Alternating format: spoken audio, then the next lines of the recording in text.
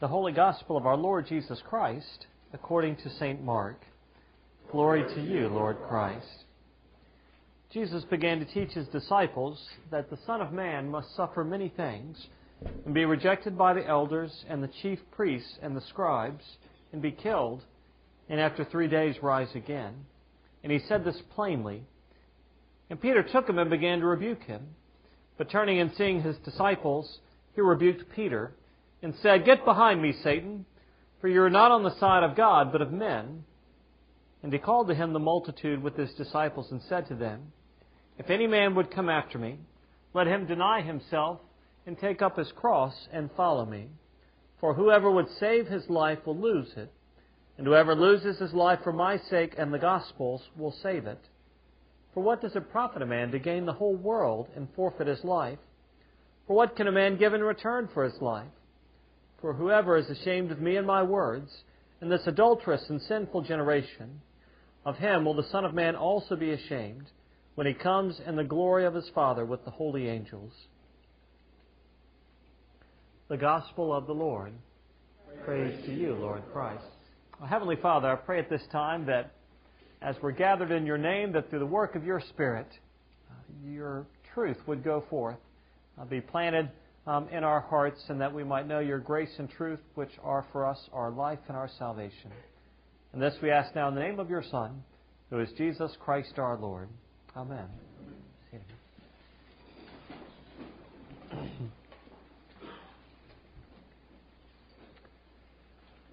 It was about a month ago now that I went back.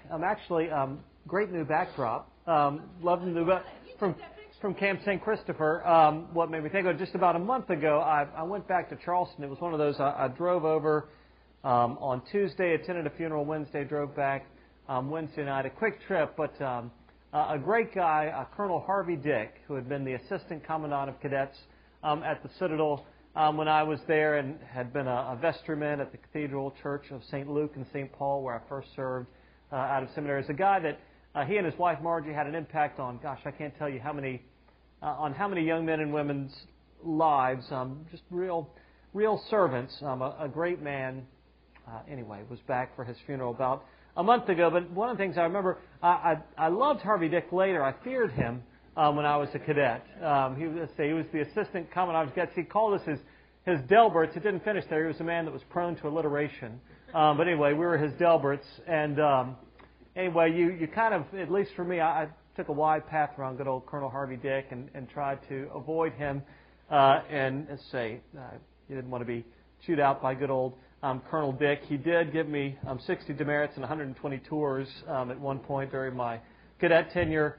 And it was an interesting thing when I was ordained and the bishop placed me at the cathedral in Charleston on my first Sunday. I'm walking up the steps to the cathedral, and there I'm standing at the top of the steps is Colonel Harvey Dick. And as I'm walking up, he's shaking his head at me, and he was, as I say, not only did I fear him because he was Assistant Commandant of Cadets, but he looked like a bulldog. He had been a Marine infantryman before he came to the Citadel, played center at the Citadel. He just had this he just looked like a bulldog, but he had this funny, sort of high-pitched voice. And as I walked, he said, Boy, I used to bust your butt, and now you hear my confession. And I said, that's right, Colonel, and don't you forget it. So, kind of a rare moment when the tables turned, even though not really, but sort of one of those rare moments. Well, I share all of that with you by way of introduction to the gospel that we've heard from this evening. And the gospel that we hear from this evening is a portion of the gospel like any other portion of it that's filled with grace and that's filled with truth, and yet within the portion which we've just read, we also hear a very harsh rebuke which Jesus gives to Peter as well. Peter attempts to turn the tables, and we see that it didn't go so well for Peter as he tried to tell Jesus where he was mistaken about what it was that he was laying out. We hear at the beginning that Jesus began to teach them plainly And the word which is used there, the Greek word which is used there for plainly, means to say basically he spoke boldly. He spoke forthrightly. It was a clear teaching. It was a strong teaching. It wasn't just thinking out loud that he was doing. He wasn't just sort of saying, well, I wonder. It was a very clear, it was a very definite teaching about who Jesus was and about what Messiahship looked like, what God's promised one looked like, what he would accomplish, the way that his life and that his ministry would go forth. And in fairness to Peter, and in fairness to the others, what they were expecting was entirely different than what Jesus was telling them. And it wasn't just Peter and Jesus' sort of closest followers. The whole concept of Messiahship was entirely different from what Jesus was proposing. And the way that he taught, the way that he talked about the inbreaking of God's kingdom in the world, the way that he talked about the inbreaking of God's love and God's grace in the world, were entirely different from what they expected, entirely different from the ways that they felt that he should operate. And what he was telling them was this, that Messiahship for him, his coming to power, his bringing forth God's kingdom, would involve suffering, would involve rejection, would involve crucifixion, and would involve resurrection. Suffering and rejection and crucifixion.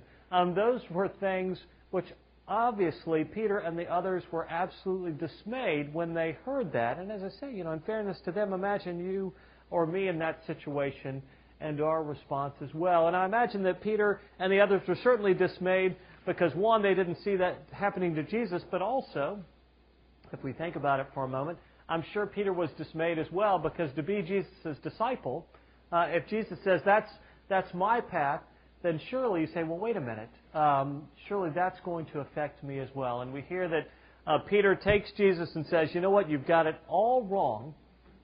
And then we hear that Jesus sharply rebukes Peter. And I want to share with you here some things that sort of hopefully sort of shed some light on the importance of what is going on here. And my buddy, James Edwards, does it so powerfully in his commentary on Mark's Gospel, because it's important to understand, in Peter rebuking Jesus, certainly it was not Peter's intention, but in essence, what Peter was promoting was the way of Satan, because Satan quite literally means the adversary. Peter was, in a way, which was beyond just sort of slightly adversarial, not by any intention of his own. But what Edwards says about that is this, and I'll share it with you for your own reflection, for your own thoughts. In trying to avert Jesus from suffering, Peter, in a way he cannot know, opposes a deep mystery of God. For suffering is the only way to destroy the stronghold of Satan. Very powerful. For suffering is the only way to destroy the stronghold of Satan. Obviously, what he's talking about there is Jesus' ministry from the very beginning, his purpose. And he goes on to write these words. For suffering is the only way to destroy the stronghold of Satan, which is Jesus' declared purpose from early in the Gospel. Jesus sees in Peter's rebuke an opposition to the essential design of the Incarnation.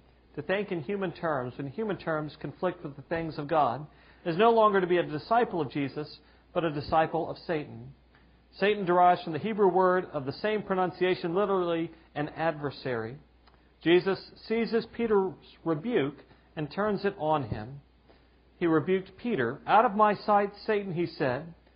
Jesus' concept of Messiah is not satanic, as Peter suspects, but Peter's attempts to avert him from it is. We hear the sharp rebuke. We hear the severity which Jesus responds to Peter. And I don't know about y'all.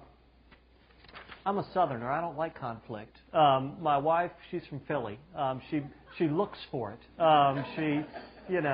She tries to pick fights. And thankfully, after 20 years, I don't know if I'm any successful in dealing with it, but I see it coming now. I see it. So it's kind of harsh when I first hear those words. Personally, I say, it sounds so harsh the way that Jesus rebukes Peter. But let's sort of, again, flesh this out a little bit and as we go forward as well. Jesus doesn't say, you know what, I'm never going to associate with you again. He doesn't say, you know what, you're out of the club. I'm done with you. I'll have nothing else. But we see the importance of Jesus' rebuke of Peter, because what Peter would do, would desire to do, what he would attempt to do, is to divert Jesus from doing that which he came to accomplish, which is to break the stronghold of Satan, which is to deliver you and me from the bondage of sin and death into new and risen life, to take grace and love and mercy and forgiveness and instead give to us the slavery and bondage which existed. Peter, what he tries to do is to get into the God business. You don't understand God. This isn't the way that things should work out. And I think that's something that we can all relate to. And the Christian teaching is not to say that we desire suffering or look for suffering. It's not masochistic, but it's to understand that the way of Jesus traveled through suffering. That was the way in which, and through the cross and the resurrection, that God broke the stronghold of Satan. And oftentimes for you and for me in our lives as well, while we don't look for it, we can have the faith, we can have the hope, we can have the understanding that God does work through suffering. God does bring deliverance through suffering. And we can have a hope and a faith and an assurance when we find ourselves in those times when it's clear and understandable and when it's not. We hear this rebuke of Peter for obvious reasons, and it comes from God's love. It comes from God's grace. It comes from God's mercy, His desire that we would be delivered, that He rebukes Peter here. What I want to do now as we sort of move toward the close of what I hope to share with you this evening is to share, sort of to go forward in Mark's Gospel to the final chapter, to the 16th chapter of Mark's Gospel. And of course, we realize that this wasn't Peter's first and only shortcoming and mistake, and not just his, but that of the disciples also. Of course, we know that Peter denied Jesus 3 times. But also, if you remember the end of Mark's Gospel, when the women go to the tomb to anoint Jesus' body, which of course is not there because He's risen, and the angels, the messengers, are there. And interestingly, listen to the message that is given. They tell the women to go and tell the disciples and Peter too. Peter is mentioned specifically there. Go and tell the disciples and Peter too. We see the grace of God giving to people who fall short. Peter is rebuked out of love and of grace, but he's not forsaken. The grace of God is the final word. And the good news we hear in the gospel to people like you and me who inevitably fall short, who inevitably try to get in the God business, who inevitably try and tell God, you know what, God, you really are off base on this one. Things should be working out entirely differently. We hear of the grace and the character of our God who does not forsake us, and through His suffering delivers us. And I share a second quote with you this evening, and that is this. We hear the words of good news. The flight of the disciples, even Peter's pitiful denial, have not been the last word. It is not given to human beings to speak the last word. The last word belongs to the risen Lord. I am going before you. The first act of Jesus' ministry was the calling of 4 fishermen into community with Himself. And the final word of the resurrected Jesus is the reconvening of the same community of disciples. The announcement of the angel is not one of deserved blame, but a promise of gathering and going before them. God completes His plans for the church despite human failure. If the word of grace from the resurrected Lord includes a traitor like Peter, readers of the gospel may be assured that it includes those of their community who have also failed Christ. We hear in the gospel placed before us Jesus' sharp rebuke of Peter and the necessity of that sharp rebuke. And we also hear the word of good news is that God's grace is the final word, the greater word than yours and my failings. We hear that God is able to work through suffering. He's able to work despite human failure. And the invitation given to you and to me is this, is to find life and hope and assurance in Him.